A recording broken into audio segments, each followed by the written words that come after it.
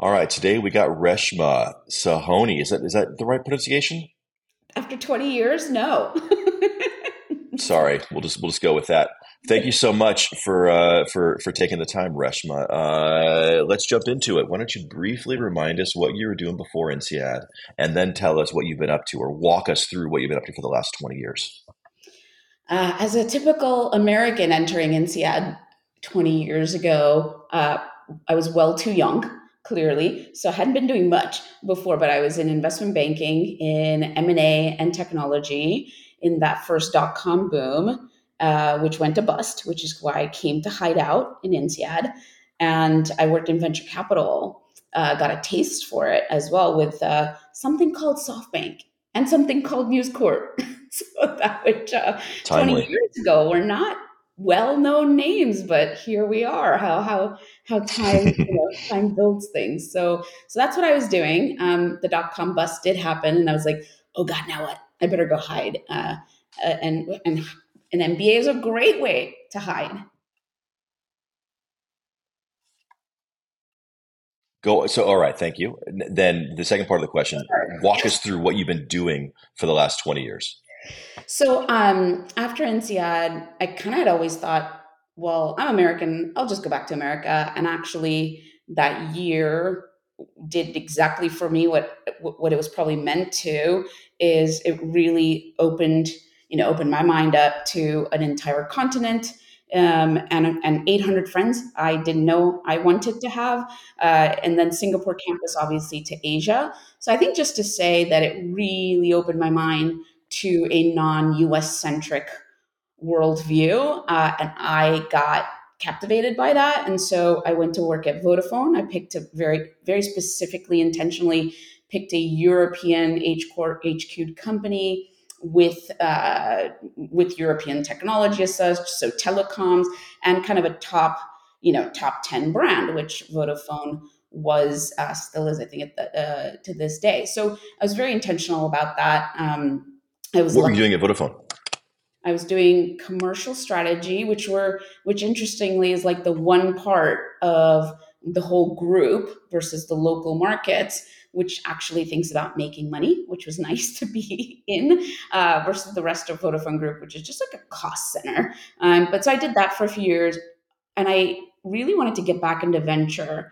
And I think being able to work with Vodafone across pretty much every single European market or important European market, um, gave me again the ability to see incredible markets, incredible talent, but limited global ambition, limited kind of global reach for everyone that wasn't Vodafone. And so when I connected it back to my desire from pre INSEAD days to get back into venture capital, I was like, this is where I need to be. And so I ended up joining what looked great on paper, which was this like firm in VC in the UK, coming out of World War II, rebuilding for Europe's future. Unfortunately, I did not match there. Wait, So wait. So they were VCs since World War II. they were in private equity. Yeah, I came out of Okay. the ashes of World What's War the name II. of this company? 3i. Okay. So they had a venture arm, but they were mostly sort of private equity. And we did not match though, and so I was politely asked to move on. Oh, nice. How after how long? 6 months. Yeah, Ooh. I mean the Uh-huh. yeah better better than like a long It's, marriage. it's always good to be told quickly. Yeah. Yeah. Right? So fortunately, I met all the right people in Europe, European tech, and for 16 years after that, then takes us to today. That's what I've been building Seed Camp into, yeah, one of the most successful, pan European seed funds. I think 11 unicorns gone global, real pioneers in their markets, in their industries, and it's been an amazing ride. It sure has. And congratulations, by the way. Walk me through. I'm a little bit familiar with some of the story. Walk me through sort of like the evolution of Seed Camp and some of the first iterations and how you kind of arrived at what it ended up being. Yeah, I mean, where we are today, I think as as the whole of the ecosystem has matured over 20 years, 16 years, so have we. So we're not exactly what we were 16 years ago, but if you have a good North Star, which we did, much of it stays the same. So we're extremely founder first. Everything we think to do and support is all around founders to begin with. We're extremely community led. We're entrepreneurial in our own mindset as to how we grow ourselves, how we um, help our companies grow. Paying it forward. Like a lot of those things really remain from 2007 when we started. But at the heart of it, I mean, we're really tech focused, helping technology companies, software led companies become global behemoths, hopefully, so that they are impacting the world in what we think is a positive, positive way, hopefully, and that Europe has a real voice in the global, in the global conversation, and not kind of be relegated to what a lot of American tourists think or Americans think from 20 years ago. It's like a really nice museum, really nice museum. Indeed. And I want to get into that founder first thing in a second, but I was hoping to get into the. I can remember from our conversations, who knows how many years ago, it sounded like it was more of like a startup competition early on, and then it turned into something a little more like it is now. Can you talk about those and like what your original hypotheses were and how you had to change that? Yeah, I mean, I think the biggest kind of ignorant thing we did, and it's worked out well for us, is that an Indian American thought that she should create a United States of Europe. I mean, that's an insane Mm. concept, but that's exactly what we had the ambition to do, and it's worked out extremely well. But within that, what we needed to do is really connect those 27 plus countries, really force people to have to be in the same room together. So we ran events. Like the events weren't the end. They were the means to the end, is actually have collisions between people, different, and we did it all in English. We forced English through when actually French startups would really have preferred to pitch in French or That's German, or funny because all the French people I know really love speaking English. But carry on. you then Hmm. you know the right French then, and so and so it was so contrarian to do a bunch of these things, but we just felt like there were some pretty incredible things happening in Palo Alto, which we wanted to really bring across the European footprint, and that meant having coffee shops or just at least like pretend coffee at these events, getting experts to give time for free to startups. And again, that was like contrarian thinking in Europe, where a lot of advisors charge you a lot of money for pretty crappy advice. Whereas we said, you can definitely have that relationship with those companies later, but you start off with give more than you take, like a lot of these fundamentals. So yeah, the events were a really big part of it. Lots of flying, taking our companies on a road show into you and I hung out California that way, but New York, Boston, San Francisco, and now look, Andreessen has an office in London. Sequoia has a presence. Bessemer. I mean, all these funds are funds that met our companies, going, something's happening. And there was none of that 16 years ago. None of those guys had outposts in London, right? So Uh, that thing you said, that founder first, which almost is a cliche, at least in the US, where yeah, no shit, of course you're founder first. But I think that actually means something in Europe. Can you talk about maybe some of the naughty behavior some of the VCs would do in Europe before you guys came around? yeah, and I think there's something about founder friendly versus founder first. We are Sorry, I got it wrong going. not choosing the words founder friendly. We're choosing them founder first. But naughty things, I think, in Europe, luckily, I think, fortunately, again, because of evolution towards betterment by all investors as well, less of this behavior. But back in the day, I mean, the dilution was crazy at every pre-seed, seed, series A. You're facing 30% plus dilution when your counterparts in the US are more at 15, 20%, right? And so you're doubling, you sort of are always kind of catching up, for starting off at 50% of what your counterparts are doing. So that was incredibly tough. It was also European mentality on trying to cover your downside. versus really shooting for the upside. And we were part of the movement to completely kind of change that whole way of thinking as well. So I think we standardized a lot of terms, shared that with lawyers openly, so that the lawyers didn't need to make money on those kinds of things, and really thought about, well, what can this look like if all things go great? Well, Versus, let's talk about this downside, protecting downside, because I think there's some interesting mechanics there or some manifestations, shall we say, of that in the battle days. Like, well, what are some of the things they would do to protect downside versus shoot for upside? yeah, this starts to get geeky, but in terms of legal terms, but multiple X's liquidation preference, participating versus non-participating, dilution clauses, vesting, good lever, bad lever. It was all. I mean, it's this idea of control, and I Yeah. think if you're truly investing in entrepreneurs, innovation, you have to be okay without control, or you have to have governance, but that's very different from control. And so I think we've changed that, again, dialogue from control to governance. Now, how much of this naughty behavior is still going on in Europe, or have has a lot of it gone away? Thanks partly to you guys. A lot of it's gone away, for the best of the founders out there. We invest per fund in 100 companies. I think across 100 companies, if that naughty behavior we used to see sort of 40-50% 16 years ago, it's probably at 10% today. So, and Mhm. those are the founders or companies that are in a bit of trouble, and hence you kind of see the naughty behavior come back, right? but Sure, but sure. it's dramatically different now. Yeah, yeah. When you're the to be misogynistic, the pretty girl at the bar, you can sort of choose who your investors are. Where is Seed Camp now? So we are deploying our sixth fund, which is about $180 million, quite sizably different from the $3 million fund I started off with 16 years ago. So everything, baby steps, but you iterate fast, you grow fast.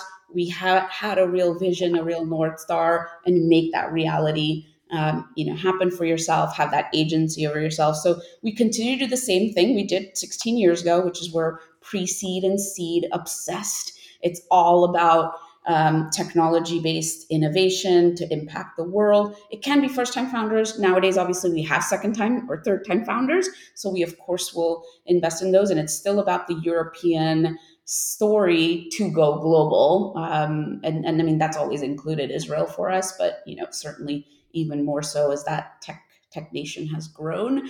But yeah, all of it to go global. So if I'm not domiciled somewhere in Europe, I can't get your money. You may be able to. So, but Okay. it's 80-20. Look, life is 80-20. I Yeah. hope, Yeah. listeners kind of get that 80-20, 90-10. hmm Now, my understanding, my flawed memory, is that you sold off a couple of your earlier funds. Can to the extent you're allowed to talk about that, I'd love to hear kind of who approached who. How do you figure out what one of those things is worth? Can you walk us through some of that?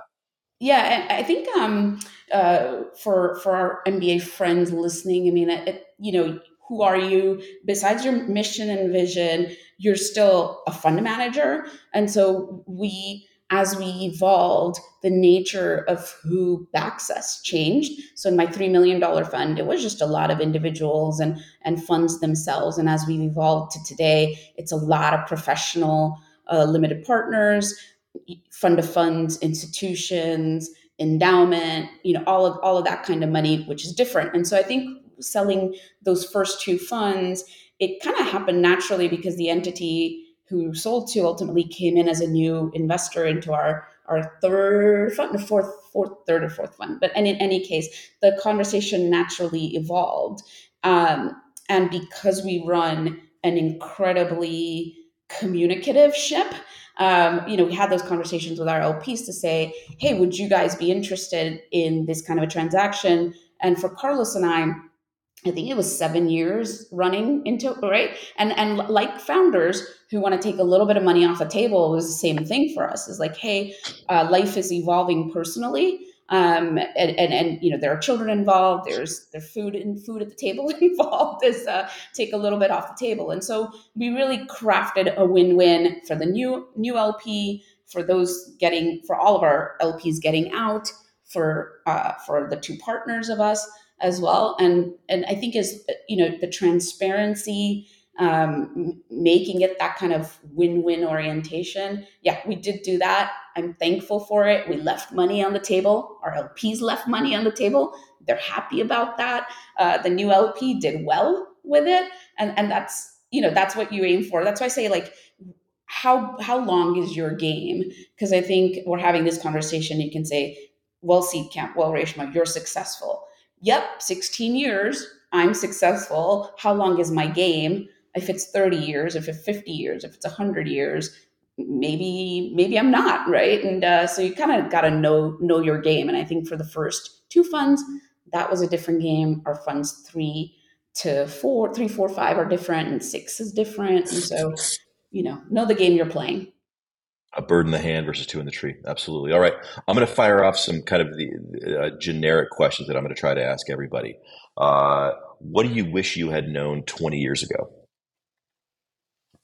I wish I had known how much talent is overrated and grit and perseverance are underrated. I guess we're all teaching our children that.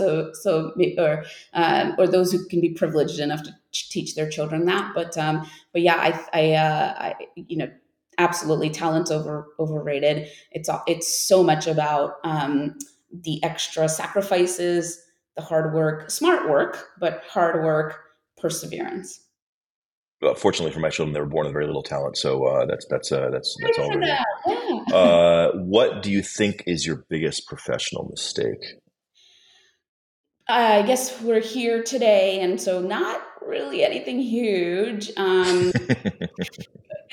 But I guess I can always say, like, we could take more risk. We could have raised larger funds earlier. So, but I think, yeah, it is. It's hard to look.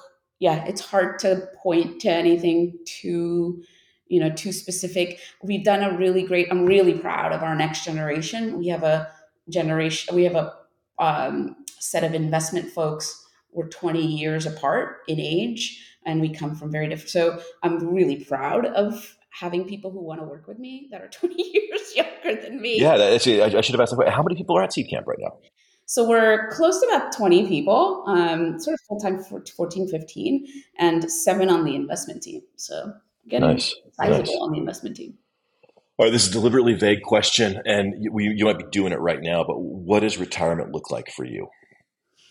I don't think that's an option for anyone who wants to age well. I think retirement, it's sort of a continued move towards balance. I definitely sacrificed a lot in my 20s and 30s, mainly in my 30s, even having two kids during that journey. But I sacrificed my health, probably my sleep, and so I think balancing those more in my 40 late 40s, dare I say, 50s, 60s. So retirement's no option. We'll edit that out. We'll edit that out. So yeah, but yeah, it is about rebalancing towards longevity and a healthy longevity, because I think we also know, all the science tells us that actually retirement can lead to Alzheimer's, right, and dementia more too. So Hmm. it's not an option. Therefore, it's just more of a rebalancing of the portfolio of work and health and kids and all that. Good answer. Good answer. All right, last two questions. With what you are doing today, is there anything the INSEAD community or our promotion can do to assist you? Yes, and I think INSEAD constantly does that. So whether it's Peter Zemsky, who's a LP in our fund, which is awesome, whether it's the INSEAD founders we've backed, like Tavit at Wise, Richard at Juro, and we continue Shahar at Curve, like we continue. So yeah, keep building new startups, new INSEAD grads, old INSEAD grads. Keep coming to me to put money into your companies. Be mentor or experts to help our companies grow. Be angel investors. Be fund investors. Hopefully, yeah, INSEAD continues to again play an outsized role in the future. trying to build. All right. And the other side of that question, and obviously aside from a free place to stay in Miami, what are you able to offer to us in the broader INSEAD community? I'm going to try to work on a fund of funds with a fellow INSEADer to see if we can maybe build that. We've done that for our university, for my university undergrad. So hoping to maybe replicate that for INSEAD, so that in terms of how we need a more of a donation culture at INSEAD as Yep. well, similar Yep. to those insanely large U.S. institutions and their endowments. So yeah, I want to be part of that. Is that giving back? As I said, I mean, so I think if you are listening to this, I hope you will go help one INSEAD person, if not 10, if not 50, right? So I actually got a WhatsApp message from this young man who said, "Hey, my mom and dad met at INSEAD, and Cool. they told me you've moved here. I work at big name company. Can I talk to you?" Was this And Andy and Eugene's son or somebody? I'm kidding. that would be great. That would be, I literally was my first question. He's like, "Oh, let me tell you about me." Blah blah. I was like, "I just want to know how old your parents are, so that I gauge where I'm at in life." And he was like, "Yeah, okay, that's weird." But yeah, so that was great. I wouldn't pick up that message for anyone else, but INSEAD and Penn, which is my undergrad. So I just think if you're listening to this, please go make the extra effort to help another INSEADer or their children, I guess. That is a wonderful punctuation mark for this. Hey, thanks so much for the time. Really, really enjoyed talking with you, Reshma. Bye bye. Cool.